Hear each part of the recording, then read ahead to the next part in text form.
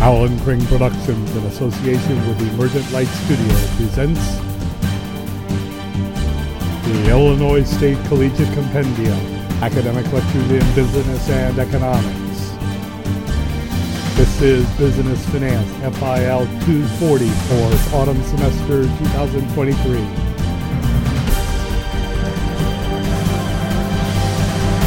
Today, the structure of an interest rate. Before I do that, I will finish up a topic in your Cengage chapter 5, I think it is, and it should have extended the deadlines for that, so that's a good thing. I screwed up. I put it for the deadline for midnight, but then it thinks that was midnight the day that date began, and so it has to be 11:59. So I had to fix that. Apologies for that. We will have a surprise quiz to finish this off today. But before we do anything else, just a quick look at the numbers. And the numbers are not encouraging. They are for me. Well, sort of, some. What the heck is happening? This is just like a dead day. Look at, I'd ask you bull or bear, but it's just more like a dead squirrel on the road. It's just sitting there. S&P 5, the Dow is down. Actually, the Dow is down a little more than everything else, but it's down less than 1/4%. And the the S&P 500 is, and the NASDAQ, I mean, you got 0.05% and 0.03% respectively. That's just not anything. That's just, there's no movement. And just to see how the volume looks on the S&P 500, typical day, 3.7 billion shares today. Oh, look at that. That's almost, well, there's still some time left, but I mean, there's hardly any volume. It's like the markets are not interested. There's no excitement at all, either up or down. And a lot of that's just that there's nothing, no news, there's no direction pointing. Right now, we're sort of in a steady ground. A recovery is underway and all of that, but it's nothing spectacular at all to speak of. Now, if you look at the price of oil, as I had kind of suspected, that resistance at 90, well, will you shut up? God! What the hell is that? For heaven's sake. Man, when you get to my age, it's, are those voices real or or is it Memorex? Crude oil has broken down below that resistance. And as you can see, as I said, as I had predicted, the gasoline prices went up, but it wasn't anything spectacular at all. It was just a nudge upward. So we're still in decent territory. The price of energy is not going to go up enough to dampen the economy at all. Yeah, the gold bugs are having a hard time. Their gold has slid down noticeably. It's now approaching $1,900 per ounce. It's not anywhere near that important $2,000 an ounce region at all. So there's nothing to worry about there. Now, interestingly, the euro and the dollar are both depreciated. The euro and the British pound are depreciating against the dollar. A couple of factors could be involved in that. If there were, it's probably not an interest rate differential change. It's more likely just that the economies in the Eurozone and London are not showing as much, how should I put it, energy as the U.S. economy or robustness. And so the economy that is doing the best will have its currency appreciate. So the euro is depreciating against the dollar, and the British pound is. So that tends to point to their economies showing more weakness or less growth than the American economy. And the yen is showing the same thing. The yen is depreciating. And here again, it's inverse. It's actually depreciating. So it looks like, yay for our team. Ours is doing the best economic prospects. So there's that. Tokyo had a decent day up. It wasn't anything terribly spectacular, but it was sort of a sustained push. At least into the later hours, it just kept pushing upward. And on the other hand, when London folks woke up, they had a grouchy day. They were going down most of the day. They seem to have had, right here at the end, there was that bull rally, but it wasn't enough to overcome the earlier day losses. And so they did have a little bit of a rally, but they finished off for the day by a little more than 0.75%. Yeah, okay. Looking around the markets just for some kind of inspiration, and I don't really have a whole lot to inspire me right now because everything is kind of a quiet thing. I'm curious about something here. Kroger, I'm looking for the heavies in the industry. Kroger right now. Oh, here's something interesting. Let me look at CVS. Now, just a couple of days ago, Rite Aid, one of the competitors for CVS, announced that it's pretty much done. It's over. Its feet are pointing toward the sky. And so that's usually good names for the ones who are survivors. Take one of the teams off the playing field, and that means more customers for those who are remaining. Now, CVS and Walgreens are both having problems, but, I mean, they're just huge companies, and CVS up almost 1.5% today. And looking at it, well, I'll be darned. Not the suckiest place in the world, but you tell me, sir, is this a safe or a risky company to invest in? Well, I mean, I'd say it's pretty safe, wouldn't you? Don't say I'd say. It is pretty safe. It's not an opinion. It is a fact. It is a relatively safe company.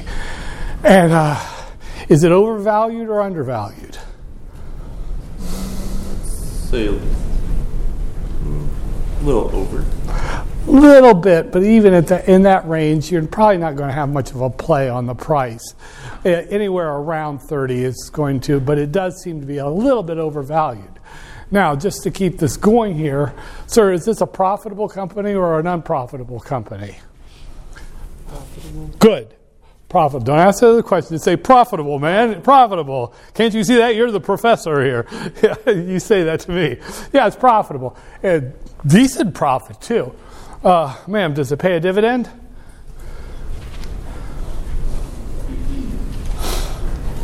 Good question. Bad answer. You want to take it? Yes. Yes, it does. It pays a dividend of $2.42, which is a yield on the price of 3.40%.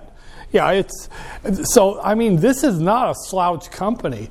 Even though, yeah, CVS and Walgreens do have problems. Still, there's one of the big problems is that they both overbuilt themselves. Have you ever noticed that there's a pharmacy on almost any corner in the United States now? And that was one of the problems. They just kept building against each other. It was like a head-butting competition. So now there's so many of them, and they were benefiting quite a bit from the pandemic. People going there for their tests, for their shots, and now that the pandemic has faded, they're not going to have as much income revenue from that. However, we're having a nice little resurgence. It's not a killer pandemic like the real deal was a couple of years ago, but that's going to help with people coming back in for some boosters and all that. Of course, they compete against such big big stores as Meijer and Hy-Vee and others that offer shots too. But it's going to be one of those things. So for the purposes of having these companies survive, let's see if we can get another real pandemic going. Cull the herd, as it were. But no, I won't do that. Okay, now I'm going to do the holding period return.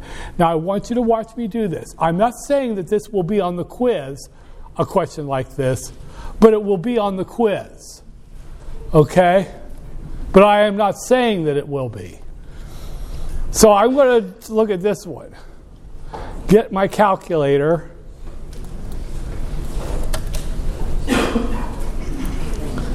And I'll just crank it out here. You take the price, the target 1 year from now, which Yahoo says is going to be $90.80, and you divide that by what you buy it at now, a year prior, $72.20 or 19 cents. And then you subtract 1, get the result, and then times it by 100. Holy cow! Now, if there is a dividend, you would want to add that dividend yield, the one in parentheses, to it. In this case, you're going to add 3.40%. Good grief. A 29.20% return, total annualized holding period return, annual holding period return, on a stock with a beta of 0.61. That is spectacular. I mean, that is a darn... Yeah. Go ahead. Where did you get 3.4 from? Look right here. See the forward dividend and yield? Okay, now let me explain very clearly. $2.42 is the dollar amount. You take that divided by what you pay for it, and you get the yield.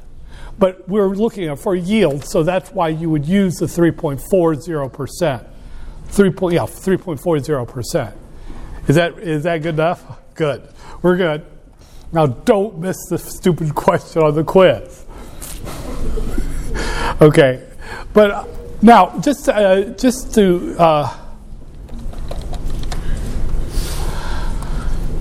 Walgreen Boots Alliance, WBA. This is Walgreens. Just to do a comparison, notice low beta as well. Historically, these low betas were the result of the type of products that pharmacies sold were basics. They were staples. Your aspirin or your Tylenol or your antacids and those kinds of things. Now, they have expanded a lot since then to make people want to come in. If you notice now, you can go into like a Walgreens and they've got all kinds of fun stuff. They got adult toys you can buy, like magnifying glasses and heaters and stuff. And they've got cards, gift cards. So they have tried to broaden their base. And that just makes them more of a basics kind of retail store, which tends to be safer. Now notice that they are losing money. Walgreens is getting its clock cleaned right now, which means there's no PE ratio. You won't have a PE ratio if the earnings are negative. And that's a little interesting. Walgreens is having some problems. But at the same time, good Lord, look at that dividend. They're paying $1.92 out of earnings that they don't have. There's that thing where you will keep paying that dividend even if you are going to hell in a handbasket, just to, if any of you are familiar with the old Monty Python series, this is giving dividends when you're losing money is the Black Knight saying it's just a scratch. It's that bad here. God. That's a monster dividend, too. Look at that, 8.95%. So, going through the grinder one more time, just to make everyone happy, I will take the price. Yahoo's predicting that this stock will be at $29.33 in exactly 1 year. Divide that by its current price, which you would buy it at a year before you sold it, at $21.26, and then subtracting the 1. For heaven's sakes, don't ever forget to subtract the 1, and then times the result by 100. So your capital gain yield is a staggering 37.96%. That's just the stock price going up yield. You can't get that on a certificate of deposit at your bank. Of course, you're taking a little more risk, but now you add in that insane dividend of 8.95%, and this racehorse is finishing up with a total holding period return, annual holding period return, of a staggering 46.91%. That's just, that, I mean, I don't know what they're seeing that I don't know about. Maybe they know there's going to be another pandemic and these companies are going to be selling new vaccines. Of course, also, interestingly enough, I should point this out. One thing that is countering the loss of revenue from COVID vaccines is the new vaccines that are showing up, like the RSV vaccine is now showing up. Another factor, which is not often talked about, is that, we have an aging population. Overall, all of the baby boomers are hitting their old age. That means that just about every one of those is going to need a couple of new shots they never got before. The shingles shot and the pneumonia shot. And both of those, for now, the protocol is 2 separate shots for each one of those. And that's going to be a huge source of revenue for those companies. The shingles shot, the last price I saw on it was $300. Now, that's picked up by the insurance company, but that doesn't matter. Walgreens, CVS are still going to get those payments for all of those people who don't want to get the itchies or the coughies when they hit old age. Yes, I did get that one. If it's any comfort, it won't. And so I won't be killed by the pneumonia. But if it's any comfort to me, that hurt like hell.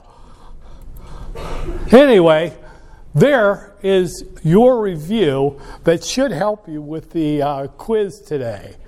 Now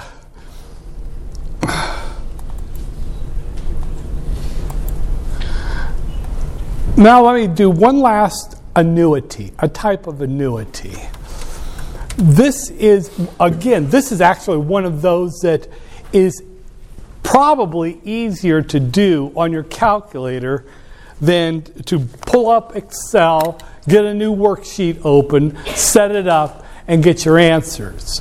Although there will be a circumstance in a few weeks after the midterm where you will see where it would probably be okay because you're doing a bigger problem. So this type of annuity you could put in there at that time because it's part of something bigger. Start with something easy. Madam, are you going to live forever? Of course you're not. You'll live a lot longer than I will. And then you can come to my grave and loll. Except the joke's on you because I'm going to be cremated and I'm going to have my ashes scattered around a White Castle. Add a little flavor to those burgers, damn it. Ew.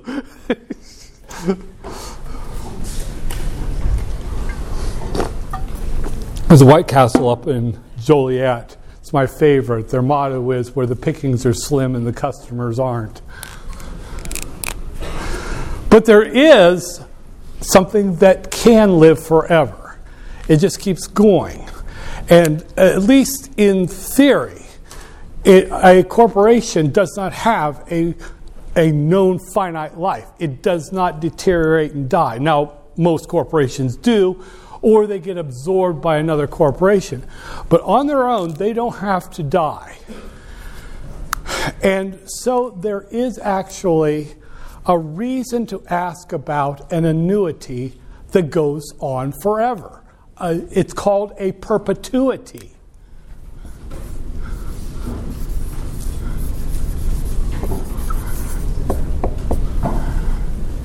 It's an annuity that has an infinite stream. There are two. There's a level version, and then there is there are actually three, but I don't even want to start. And then there is a growth. Now the level has the same payments forever. The growth, if it's a constant growth, that one would grow at a certain percentage rate every year forever. The formula is very similar. You just got to be careful because the denominator has minus the growth in it. But there are examples, non-corporate examples of perpetuities. For example, preferred stock. It's a kind of equity, and it's a little odd. But preferred stock, on the stock certificate, or the electronic version of it, it actually says how much the dividend is going to be forever. It's an equity, so it lives theoretically forever. Now, a preferred stock certificate looks you could, I'll give you sort of a half-assed example. One share, 1.8% preferred, par value, $60 per share.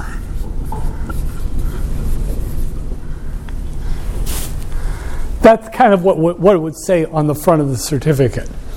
What this means is that every year, forever, if you have a share of this preferred stock, you will get 1.8% times the par value for eternity. Or, until the rapture or whatever.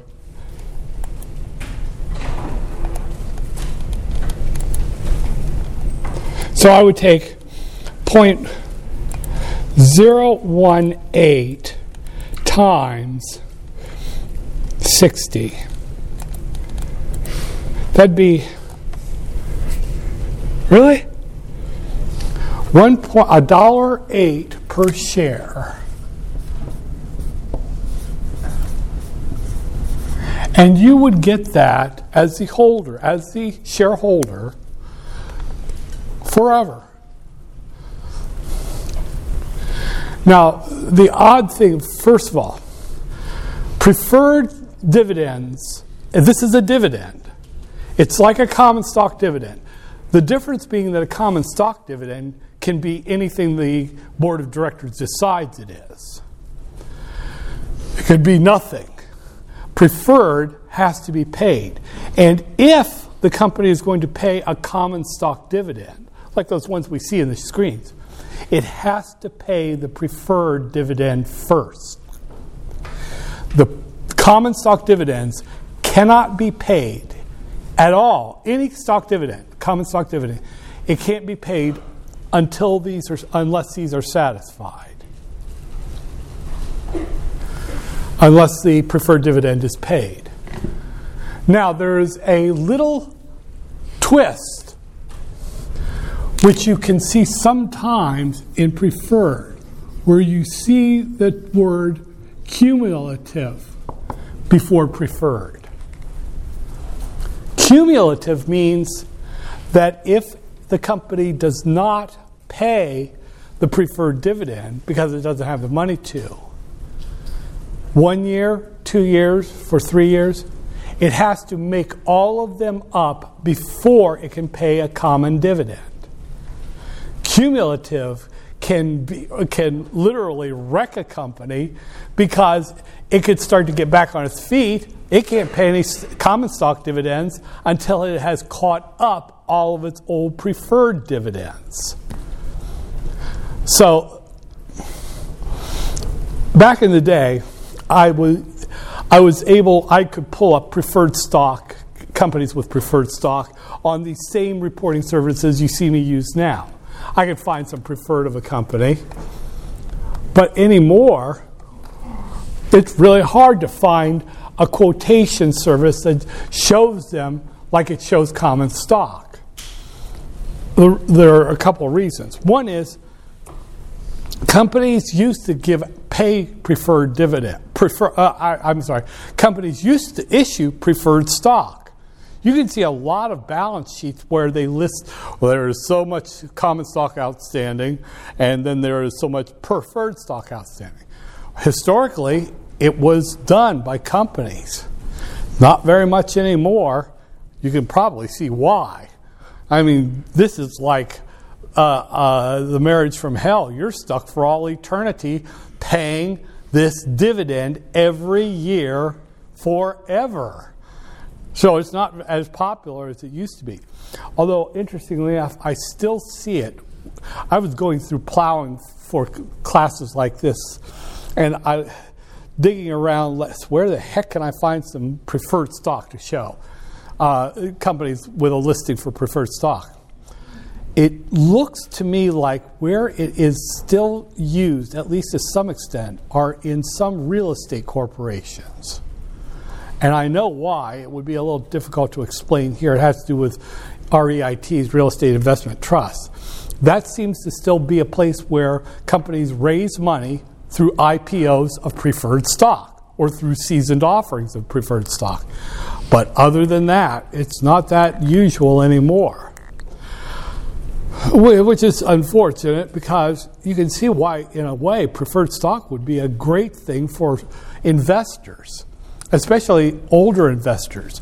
They could throw their retirement savings into a preferred stock of a good, safe company, and not only would they get a dividend every year for the rest of their lives, but they could bequeath that preferred to their estate, to their beneficiaries, and those people would get it for their whole lives. And then they could pass it. So could be it's like an intergenerational asset that pays on and on and on. But it's not too popular anymore, and as I mentioned, you can probably see why. Now, that's a perpetuity. Goes on forever, and it's a level perpetuity because it's the same amount, in this case at $8, forever. Is there any other place where we see them? Yeah, once in a great while. There's a story that, it's not a story. It's something that came out of France. Back during the era of Napoleon. That was a time in history from the Middle Ages, the Renaissance, and even into the 17 and 1800s. There were some countries that just liked to get into wars with other countries. It was almost a tradition to have a war. England and France in the Middle Ages, they would just have wars because that's what they did. Oh, you have offended me. Well, you have offended me. And they'd have a war. The problem was that the kings and queens didn't have a whole lot of money. They put on the facade of having money, but they were actually kind of cash-strapped. Oftentimes for wars in Europe and England, from the Middle Ages onward, they actually had to go to rich people to finance their wars, to rich families. It was just how you did it. You borrowed money from some rich family so that you could have a war with some other group. In England during the Middle Ages, I don't know if any of you are familiar, there was a famous poet. he probably would have been more as famous as Shakespeare, but he wrote in Middle English, which most people couldn't speak by the time they got to the 1700s. But anyway, his name was Geoffrey Chaucer, and he was like a go-between. He was great friends with the nobles and the royal family, but he was also great friends with the guilds that were starting to rise in Europe and England. Specifically, in his case, when the kings wanted money for a war, they would ask him to get a loan for them from the Beermeisters Guild, the beer makers guild. Okay, real forward to the time of Napoleon. He needed money for a war, and so he funded some of that of operations of the country and for the incivilities through a family that lent him a large sum of money. The agreement, the indenture agreement, the agreement for the loan had that it would be paid, interest payments on the money would be paid, but the principal would never be paid off. All that would be paid every year is the interest on the loan. Forever. That's a perpetuity. There's a face value of the loan, and there's an interest on the face value. So every year, the sovereign, the government, would have to pay that interest payment. Forever. Because there was no maturity date on the debt. The government, as I understand it, maybe it was in the 1980s, France, the government of France, the Fifth Republic or whatever it was, went to a court and said, come on, cancel this. This is ridiculous. And the court, if I recall right, the heirs who owned the debt to the original lenders, they went and said, no, there's no reason to cancel this. It's a legitimate debt of the sovereign. The court agreed. Keep paying it. You're not getting out from under this. We're not canceling this debt. And so on it goes. It literally looks like it is going to go on until there is no longer a country called France, which they would say will never happen, that we will not be here. So there's a perpetuity. So,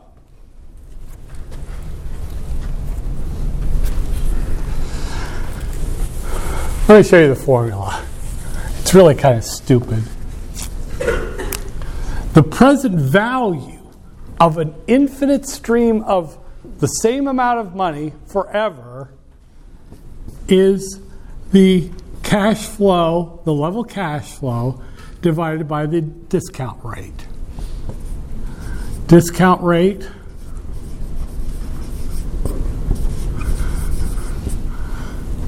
amount of the cash flow.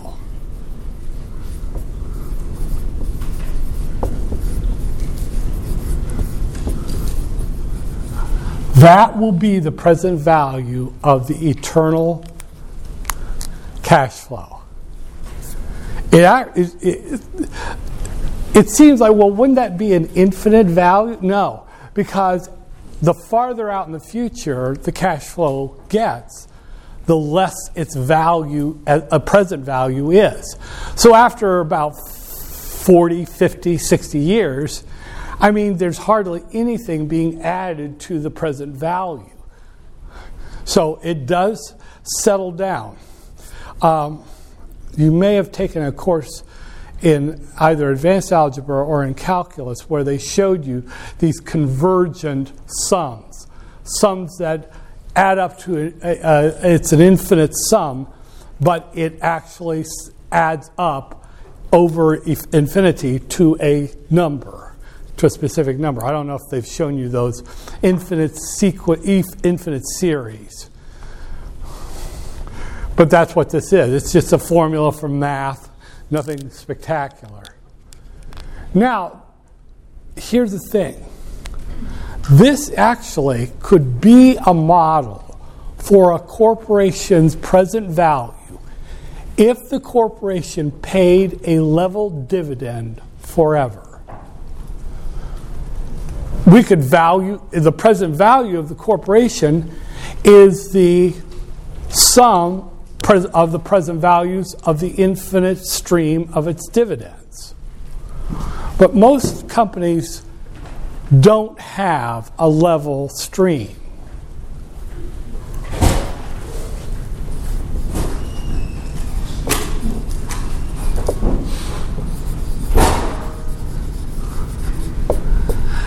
Now this one applies. How should I say it? This one applies. I have a calculator.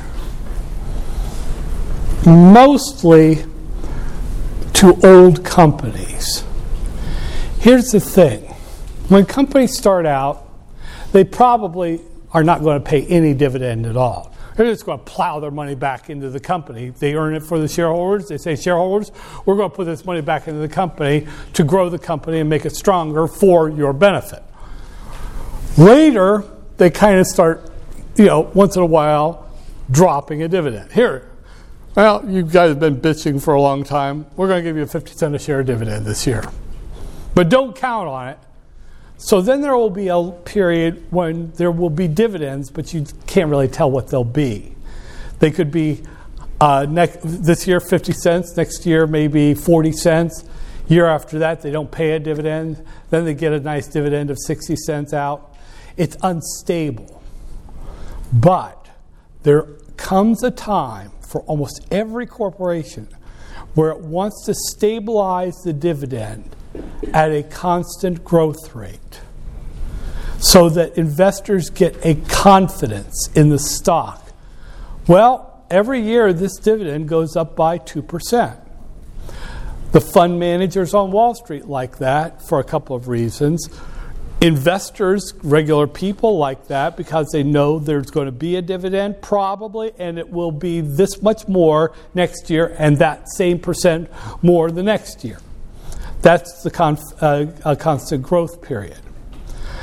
A long time ago, I didn't buy this. I thought, no, there's not a constant growth rate of dividends. Then I started looking at old corporations. I take this year's dividend divided by last year's dividend minus 1, then that year's dividend divided by the previous year's dividend minus 1. I'll be a son of a dog if they were not about the same number. That growth rate really does stabilize over, but it has to be a corporation that has been around for a long time so it knows it can pull this trick. Hence, old corporations that have a constant growth rate of their dividends, we can price them, their intrinsic value is the present value of a perpetuity. The cash flow at period 0 times 1 plus the growth rate, the constant growth rate, divided by the discount rate minus that constant growth rate. You got to be careful here. You don't use the dividend that has just been paid to do this. You would use the next year's dividend. So, for example, RTL Corp just paid a $2.40 per share dividend that is expected to grow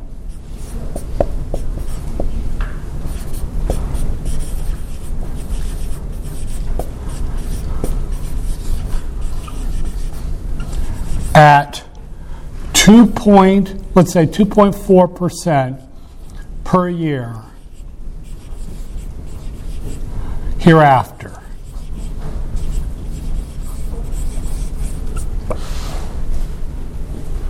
We can value the company. This is intrinsic value. The present value, the intrinsic value of RTL Common is going to be the dividend that was just paid times 1 plus the growth rate of 1.02 4 over, discount rate,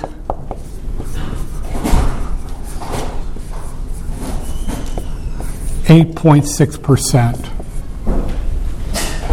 It's 0.086 minus 0.024. Watch it with that denominator. Make sure you put that in parentheses. Seriously, I'm constantly screwing that up. Okay, here we go. Just crank it out. And of course, I exited the calculator. So we're going to take $2.40. Should have used, that's an unfortunate choice there, times 1 plus 0.024, close the parentheses, divided by,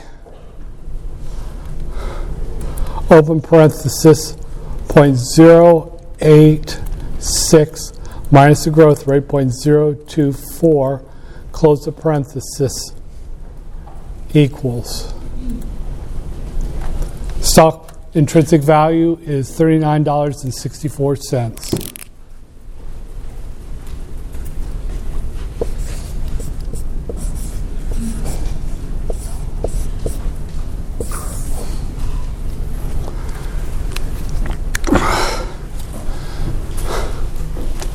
That's all there is to it.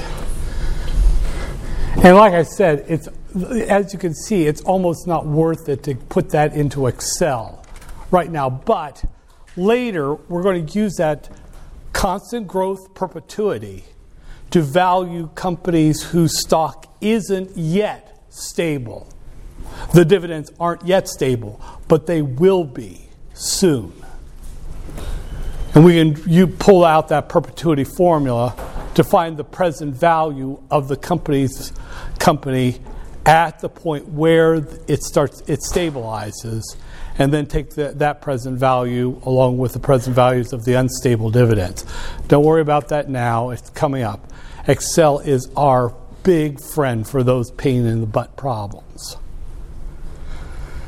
Enough of that. You have a quiz to take. There's no password today. And once you're finished with that, that's all I have for you today. I thank you.